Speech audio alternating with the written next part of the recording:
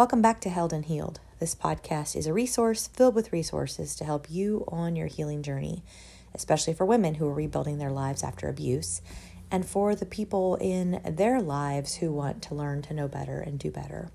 I invite you to scroll back through previous episodes and look at titles and see which ones are relevant to your situation or relevant to what maybe a friend, a family member, a coworker, or someone from church may be experiencing, because you will find so many tools and tips and practical application, as well as resources for helping you to support a survivor. And it's been a while since I have had a chance to come on and do an episode. I had a guest lined up recently, and just because of some stuff that was going on in my life personally, we had to reschedule, but I am going to do the very best that I can to continue bringing you content while at the same time being gentle with myself in this current state that I find myself. So if you have listened to previous episodes, you know that my word for this year is gentle, and to be kind to myself, treat myself as I would a good, loving, safe, and trusted friend. And I'm getting lots, while I wake up, I'm getting lots of opportunities to practice that concept and to be gentle and compassionate with myself. So again, do I think the year itself is going to be kind and gentle? No. But my goal is to be kind with myself and to just speak to myself the way that I would someone else. And if I wouldn't say it to a dear friend, then I shouldn't say it to myself. So that is just kind of a reminder to you wherever you are today in being gentle to yourself. I remind you to go to my website, heatherelizabeth.com, and check on the offerings that are there, especially the 2023 video retreats about the nervous system, rest, regulate, reset. If you have not taken advantage of that, please do not delay. There's so much content there. And I have had people tell me that they learned more in those 6 hours of content than they have years in therapy. This is not to say it's a substitution for therapy by any means, but there are so many therapists who are not helping people learn to regulate their nervous system. And they also are not necessarily trauma-informed or abuse-informed. And so I'm just asking you to take a long, hard look at what your therapy is offering you. And if your therapist is not at a very baseline, trauma-informed and trained, abuse-informed and trained, and nervous system-informed and trained, then I encourage you to find someone who is at just a base level.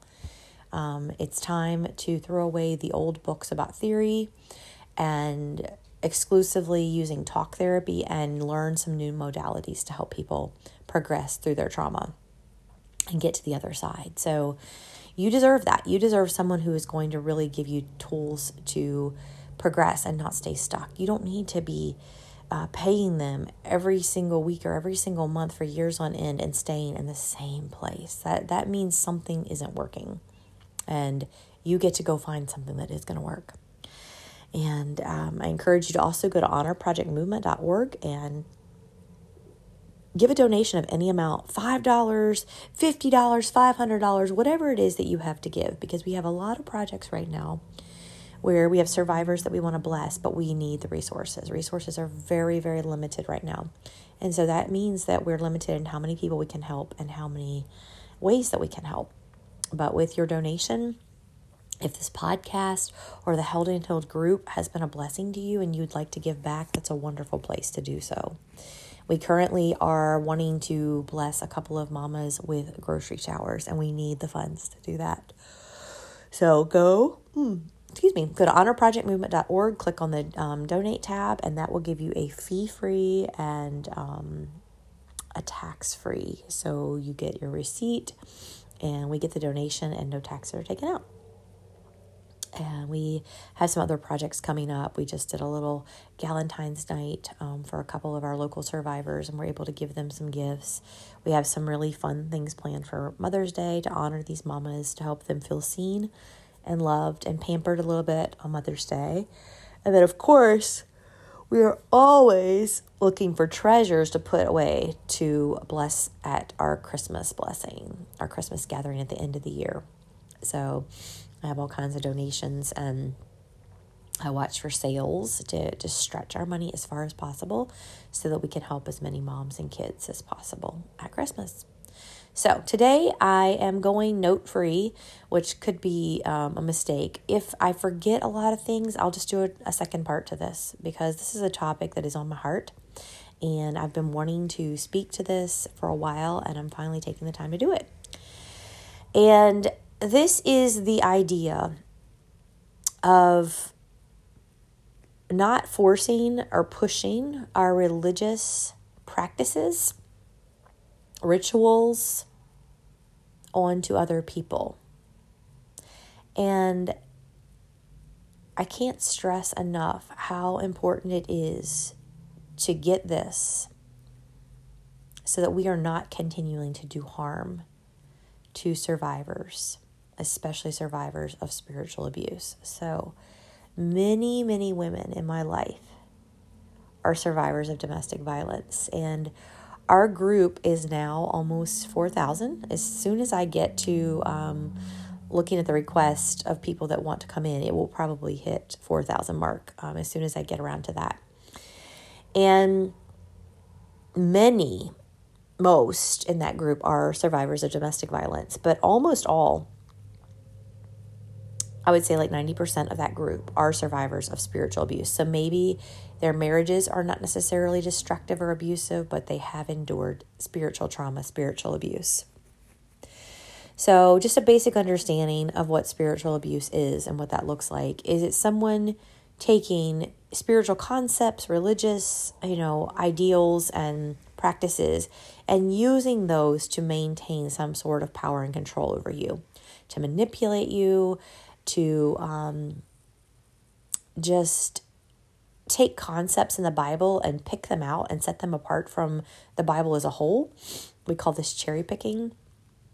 And then using those verses and those concepts to manipulate you, control you, get you to do things that maybe you don't want to do. It's also used to keep you under someone. It's used to just appeal and to, I'm trying to think of the right word, and I may lose my words because that happens sometimes.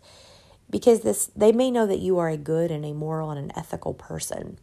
And so they're going to come at you and use concepts, principles, and practices to get you to do what they want you to do. Either beliefs that they have or beliefs that they know that you have, or a little bit of both. And a pastor or a spiritual leader, someone who's in authority over you, there are certain expectations that the Bible has, that the Word has, and that God has for those leaders.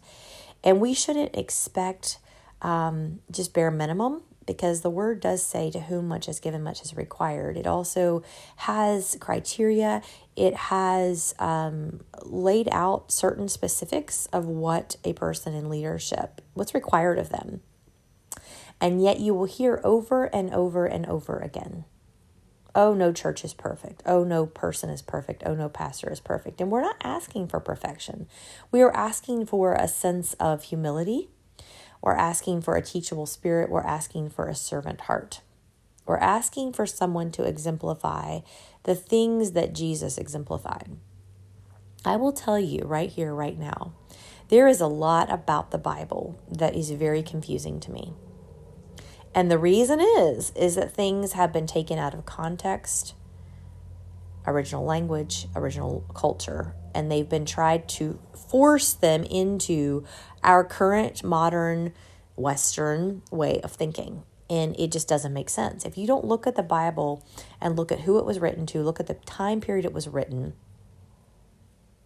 and look at the original language that it has been translated and mistranslated so many times over to get to the English translation that we now read, you're missing so much.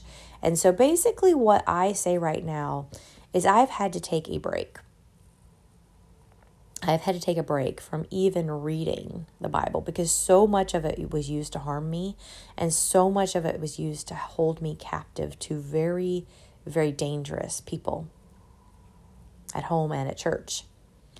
But what I am choosing to focus on at this stage of my life and forevermore is Jesus, who he was when he walked this earth, how he treated people, how he loved people, how he spoke to people, and I want my life to emulate his example. That's all that I actually know right now. There's so much I don't understand, and I would not sit and debate with people for long periods of time because I just admit that there's very little that I really, really, truly feel like I understand and that I could just dig my feet in and say, okay, this is where I come out on this issue. But Jesus, the example of Jesus and how he loved and how he reached out to the ones that his culture told him to stay away from, how he had deep compassion for the ones that no one else would touch or speak to, and then how strongly, sternly he spoke to those who abused. That's all that I know right now. I want to follow his example. I love Jesus, and I do believe that he is the Son of God, and I do believe that salvation comes through confession of him and no other way, that we need Jesus. I wrote a poem years ago, Jesus, he's enough. And I've actually gone back and I've read that and I'm a little bit embarrassed. For salvation, Jesus is all we need. Yes, absolutely. Jesus is all we need. But for life and sustaining life, we need food, we need water, we need shelter, we need safety, we need clothing. So I'm even going back and rethinking some of the things that I have put out there into the world. This poem that I have distributed to hundreds of people by now. For salvation, Jesus is enough. Absolutely. But we need connection. We need community. We need other people. And he created us for that need. And so I no longer just go around and blanket statement say Jesus is all I need. For salvation, yes, Jesus is all I need. But for life and the sustaining of life, we need a whole lot of other elements. And that's okay. And he created us that way. And it's okay. He needed those things when he was on this earth. He needed shelter. He needed food. He needed clothing. He needed water.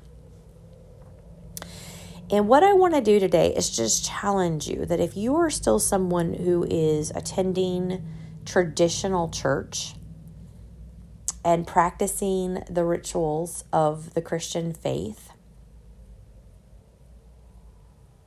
that is your privilege.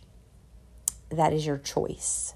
But to force those things upon other people who have been harmed is another form of abuse. And let me explain this, okay? When you know that someone has been harmed, and maybe you don't know somebody's full story yet, but why don't we go ahead and assume at this point that a large percentage of people who walk around any given day who are around us have been harmed by the church? Let's just go ahead. Let's go ahead and just assume that at the rate that we are seeing people leave institutional religion, that a lot of those people have been deeply hurt, wounded by the church.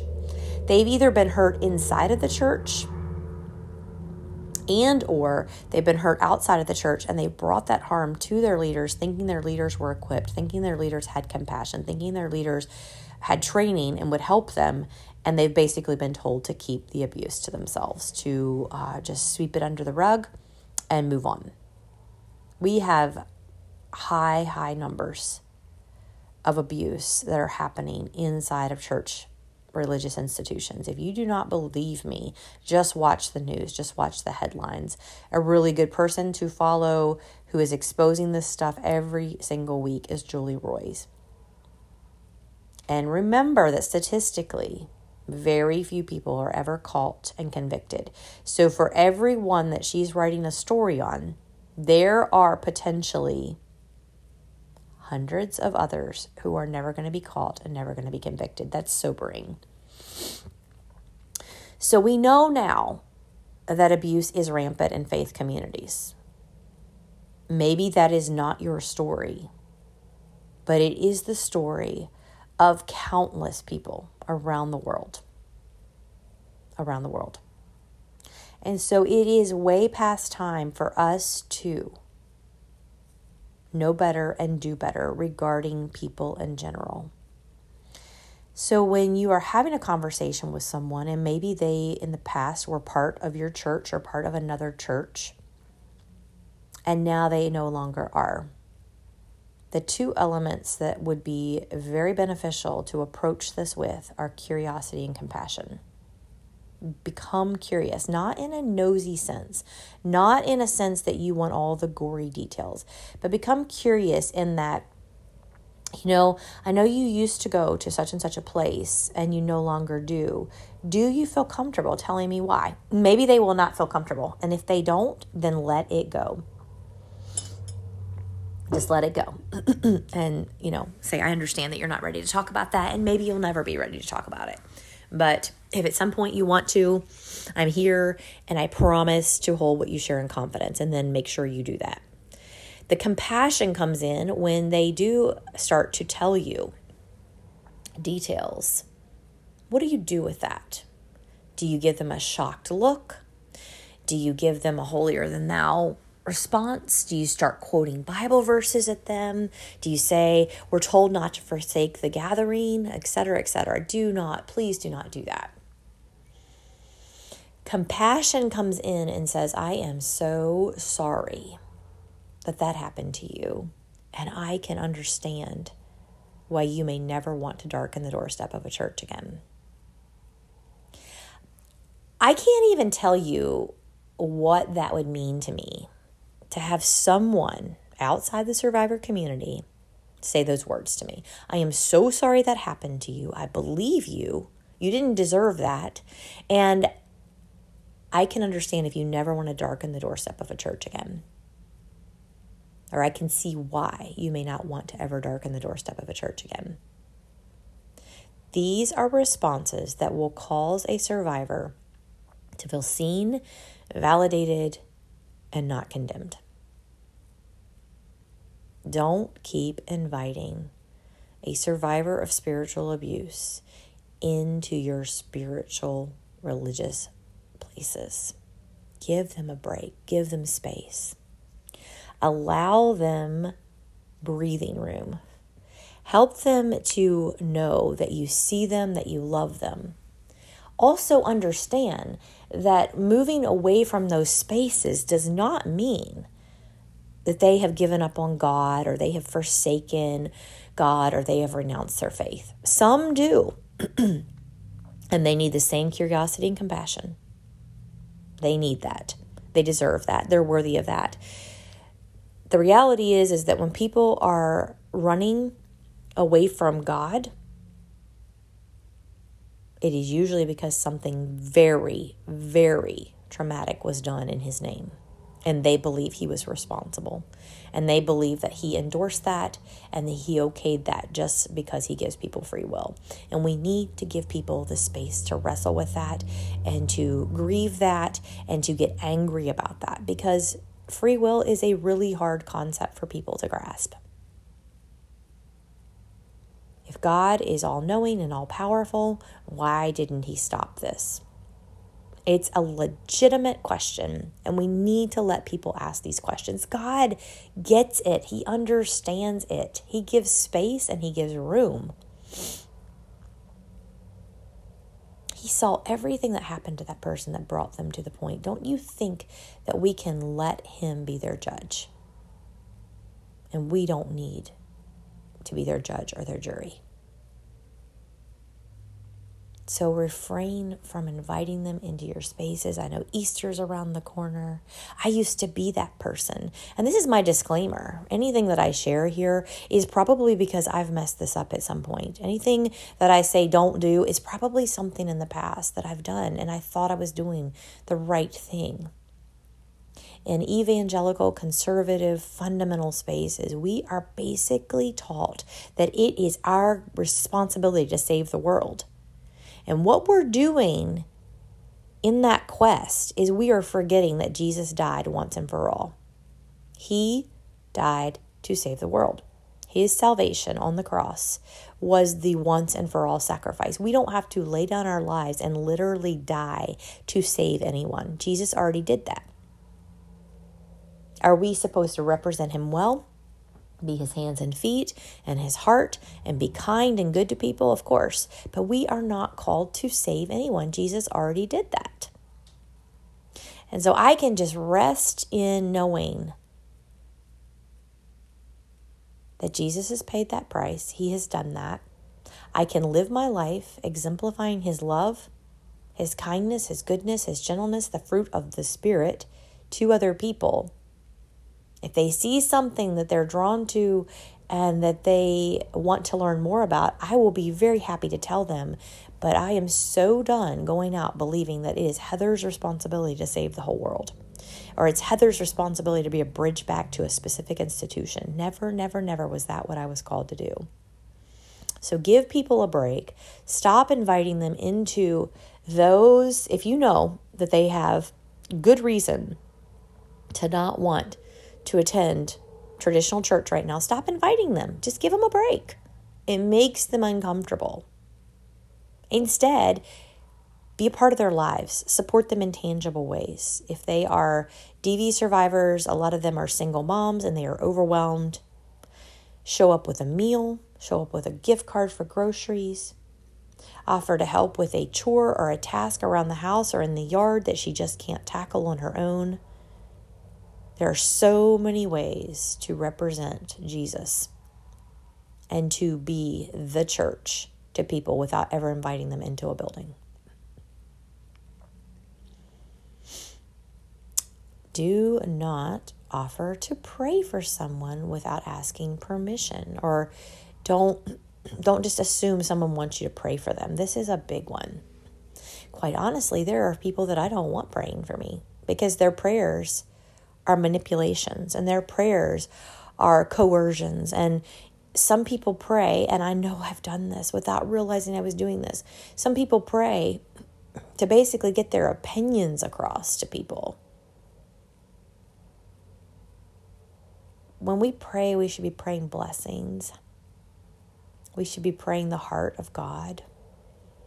We should be praying as a communication between us and God. It is never meant to be a genie in the bottle that we're telling God how to do his job. It's never meant to be an opportunity to spiritually and religiously manipulate people into doing what we want them to do.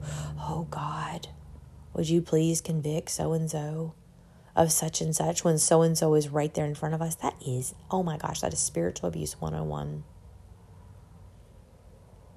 Father, would you wrap your arms around so-and-so and love her? Would you let her know that you see her? Would you let her know that you care about her? Please provide for the needs that she has. Please protect her. We can use prayer as a way to bless, not as a way to curse. If someone says that they do not want you to pray for them, respect that. Don't assume that everybody wants that. Some people do. Some people are craving that. Some people will melt and weep when you offer to pray for them. But make sure if you do that you are being like Jesus and you're offering compassion and kindness and good stuff and not using it as a way to manipulate and preach at someone. If I do pray during a Facebook Live inside of Held and Healed or doing a coaching session or something of that nature, I always preface it with, I'm about to pray. If that is hard for you, triggering for you, or not safe for you, just mute and come back when I'm finished.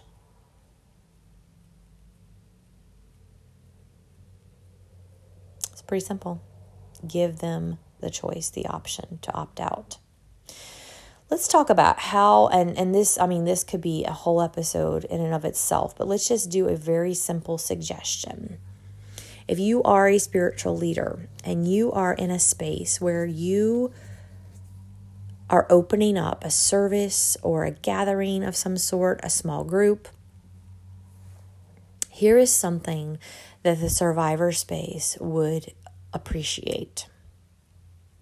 Start out your services. This could take a minute or less. This is not something that is rocket science or it's going to take up your whole entire allotted time for your sermon, okay?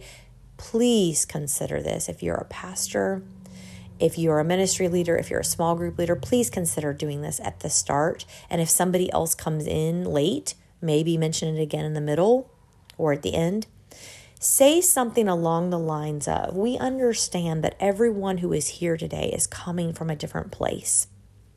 Some of you may be experiencing harm in your home or have experienced it in church. If at any point anything that we do or say is unsettling or uncomfortable, triggering, you are welcome to get up and walk out. Go get some fresh air. Give yourself a break. You do not have to do anything during this service or this gathering that you don't feel comfortable doing. And at the end, if you would like to approach me or one of the other leaders and explain why something was harmful or hurtful, we welcome that feedback and we will listen. How hard was that? How complicated was that? Now, could you possibly be opening yourself up to learn a whole lot of things about a whole lot of people? Are you ready for that? If you're saying come and share and we're not going to judge you and we're going to listen to you and we're going to consider how these actions affect others and you in the future, then please follow through with that. But I can tell you that if I were in a space where I was not expected to do everything that was happening, if I wasn't expected to stand when they said stand, some people can't physically stand. Some people do not have physical strength to stand. And I've been in church settings where I felt condemned just because I couldn't stand up.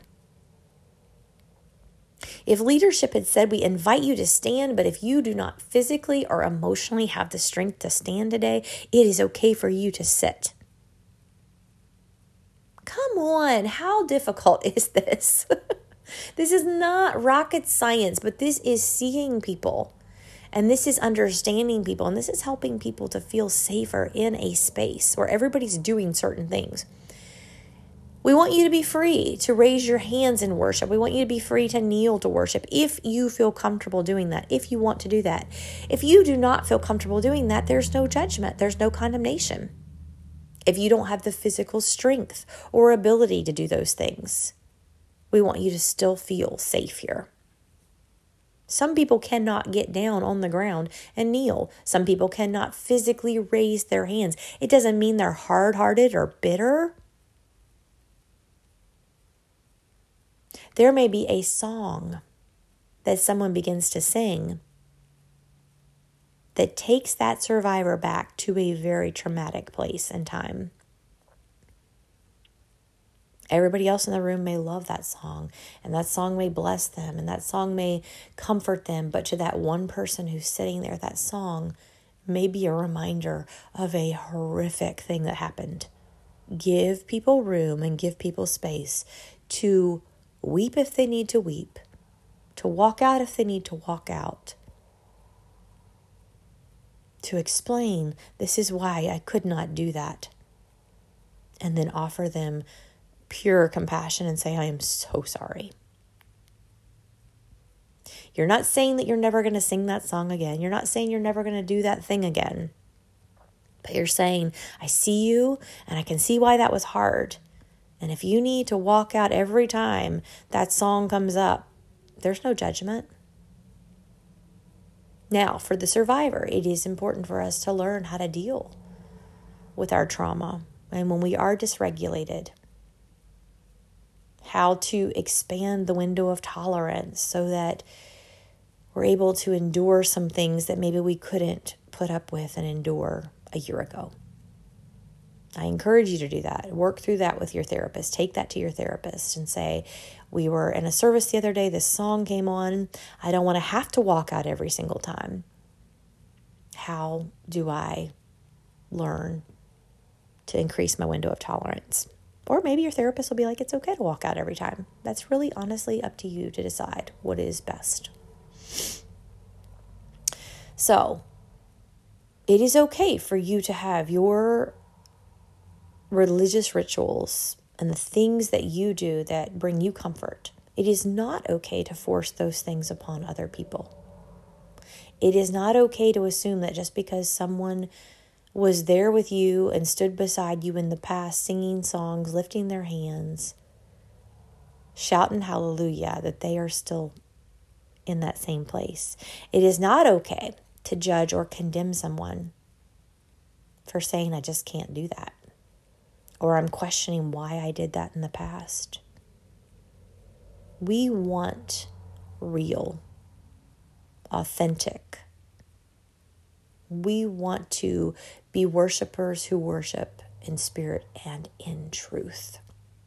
And so much of what happens in churches on Sunday mornings is a show. I will say that. I have been a part of the Pentecostal movement. I've been a part of more traditional church denominations. I've been a part of things that are kind of a blending of the two, where they have got one foot in tradition and more reverent worship, and one foot in, well, we want to be relevant and we want to be upbeat and we want to have this. I've experienced such a wide variety. If you haven't heard my story, you can go back into the 70s, somewhere in those episodes, and I have 4 parts, I believe, of why I no longer feel safe in church. And I explain how I am a potpourri. I'm a melting pot of all types of denominations. I've seen it all. I've heard it all. I have experienced things that will make you think that horror movies are tame compared to some of the weird things that I've experienced within churches. I no longer feel safe attending church. That's my story. I was in a setting not so long ago where I was supporting a young person in my life and went to an event of hers. I was introduced to somebody else that she knew. And when this person found out where I used to attend church, the next question just came out is, where do you go to church? Actually, I don't even think we had talked about that yet. She just assumed I went to church. Where do you go to church? Okay, first of all, don't do that. Don't just assume that someone does attend church, regardless. If you want to ask, and maybe a better way to ask is, are you currently a part of a local faith community? Don't assume that someone goes to church, okay? And I said, oh, I don't. And her jaw dropped. She had this look of absolute shock. And I felt like I was 2 inches tall. Okay, don't do that. Don't look shocked if someone says they don't go to church. Don't look shocked if someone says they don't want to go to church. Do not look shocked if someone says they're not sure if they believe in God any longer. Soften your expression to one of curiosity, one of compassion, and try to understand why. Chances are they didn't just get there overnight. Chances are it wasn't something really tiny. Chances are that they have experienced something really, really grueling.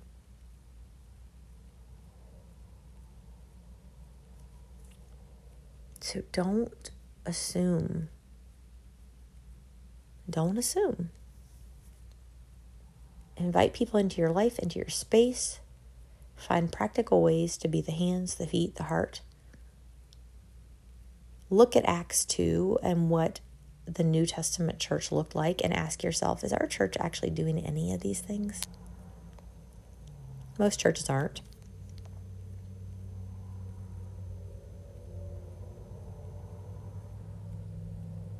If you are a survivor, I just want to speak to you for a moment. And I want to say, salvation is through Jesus Christ alone. If you still claim Jesus as your Lord and your Savior, You do not have to ever do a spiritual practice or something that society expects you to do, to be loved by him, to be honored by him, to be cared for by him. He loves you, and he saw it all, he heard it all, he knows it all. And you do not have to attend church to be saved. You do not have to read your Bible to be saved. You do not have to sing certain songs to be saved.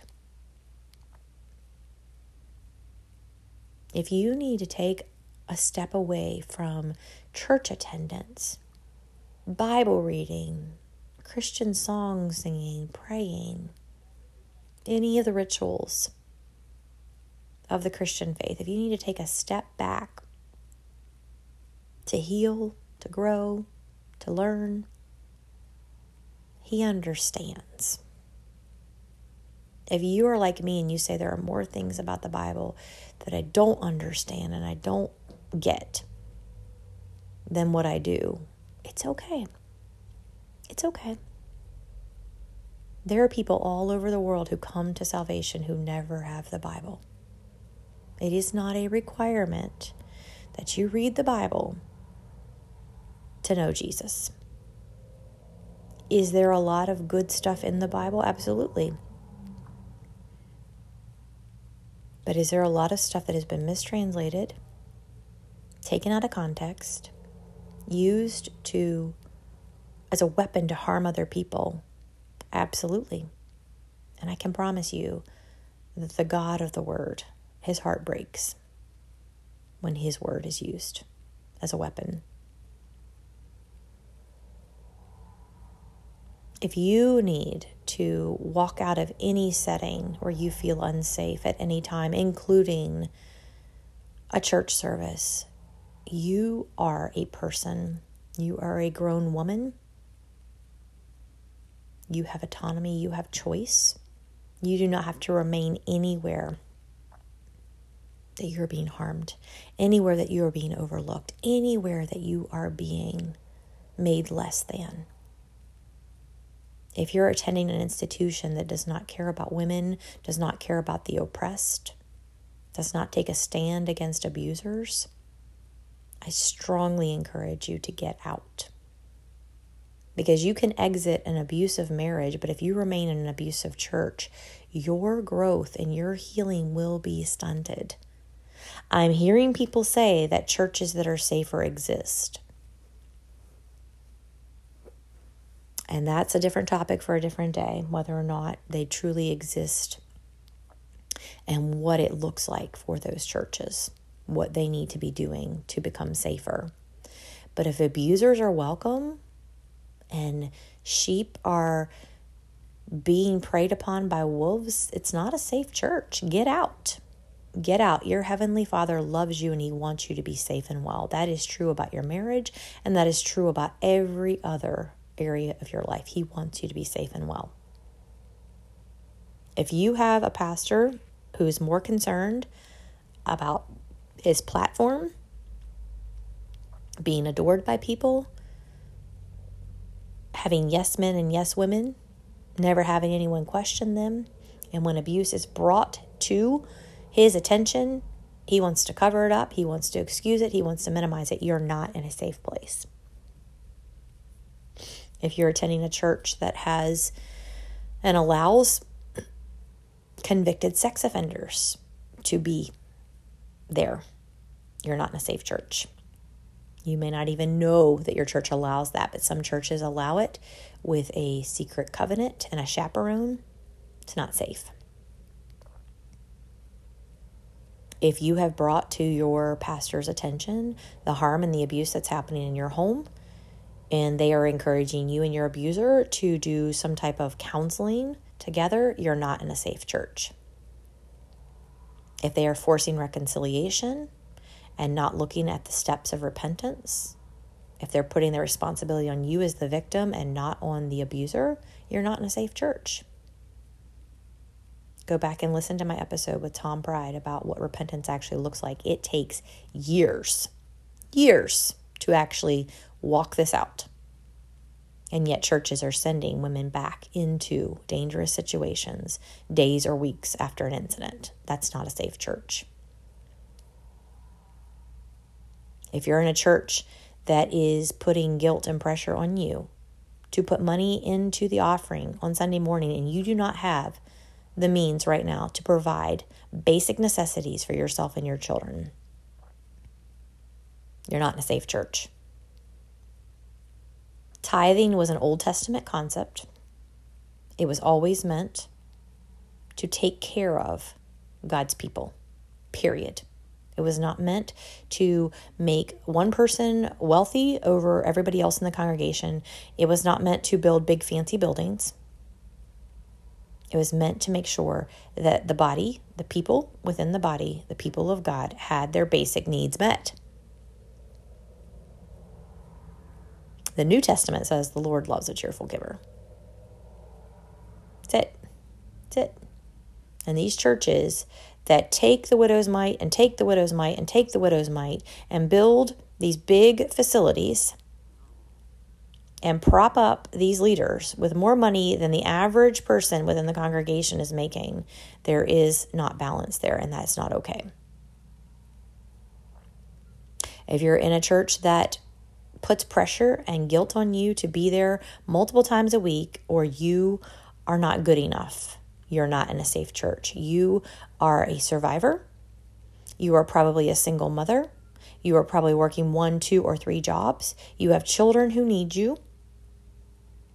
You do not need to be volunteering and being in services multiple times a week to honor God. He understands the pressure you're under to take care of yourself and your children.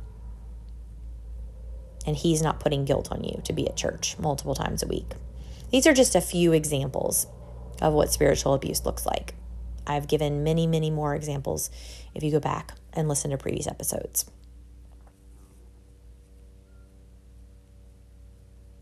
You can grow in your faith and you can feel a closeness to Jesus without doing all of these things and jumping through all of these hoops. Jesus is my best friend, my confidant, my companion, I can talk to him like I talk to any person that I feel safe with. And I just do it throughout the day. I don't spend 3 or 4 hours in prayer. I just talk to him throughout the day. I can get behind the wheel of my car and I can start driving and I'm just having a conversation, just pouring my heart out like I would to my best friend, my therapist. I'm saying it like it is. I'm not using fancy words. I'm not using big words. He already knows. He already knows what I'm thinking, what I'm feeling, everything that I've experienced. I don't have to fake it with him. I don't have to say things I don't believe. I don't have to prop him up. So, back to the person who loves the survivor, who wants to know better and do better. Love her. Offer tangible help with tangible things. Be consistent in that.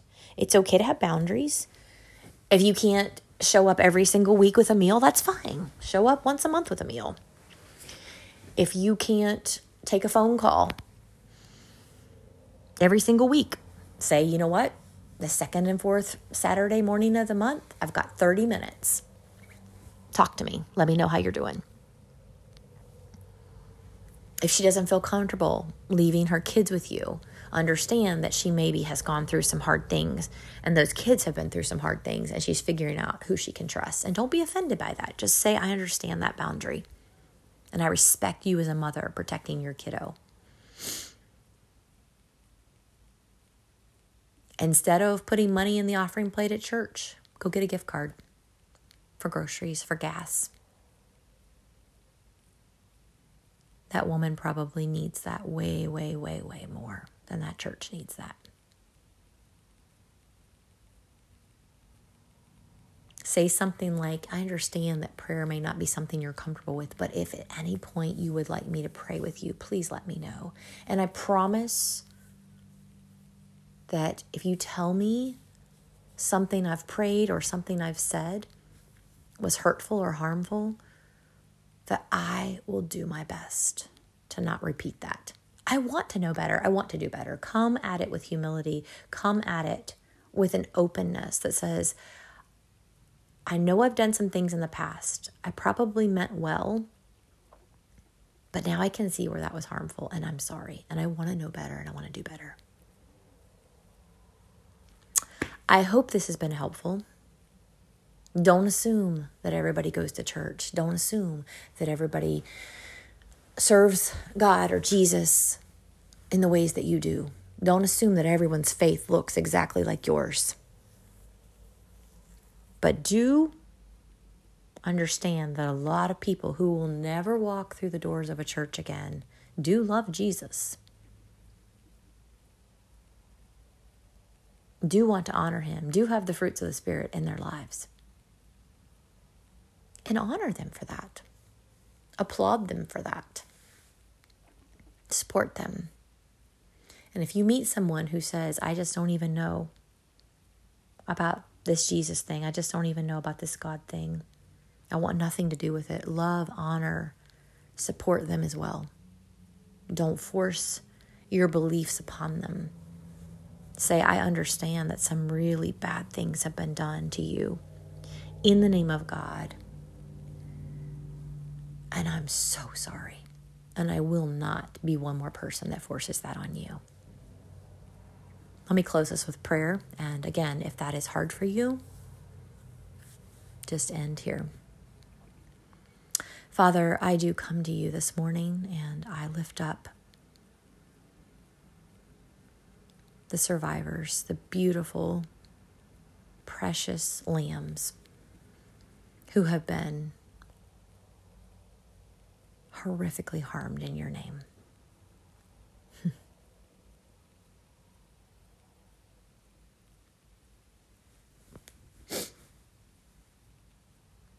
God,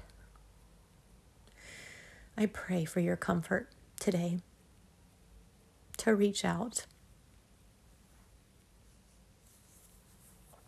and to surround and embrace these dear lambs. I ask God for a deeper, newer revelation of who you really are.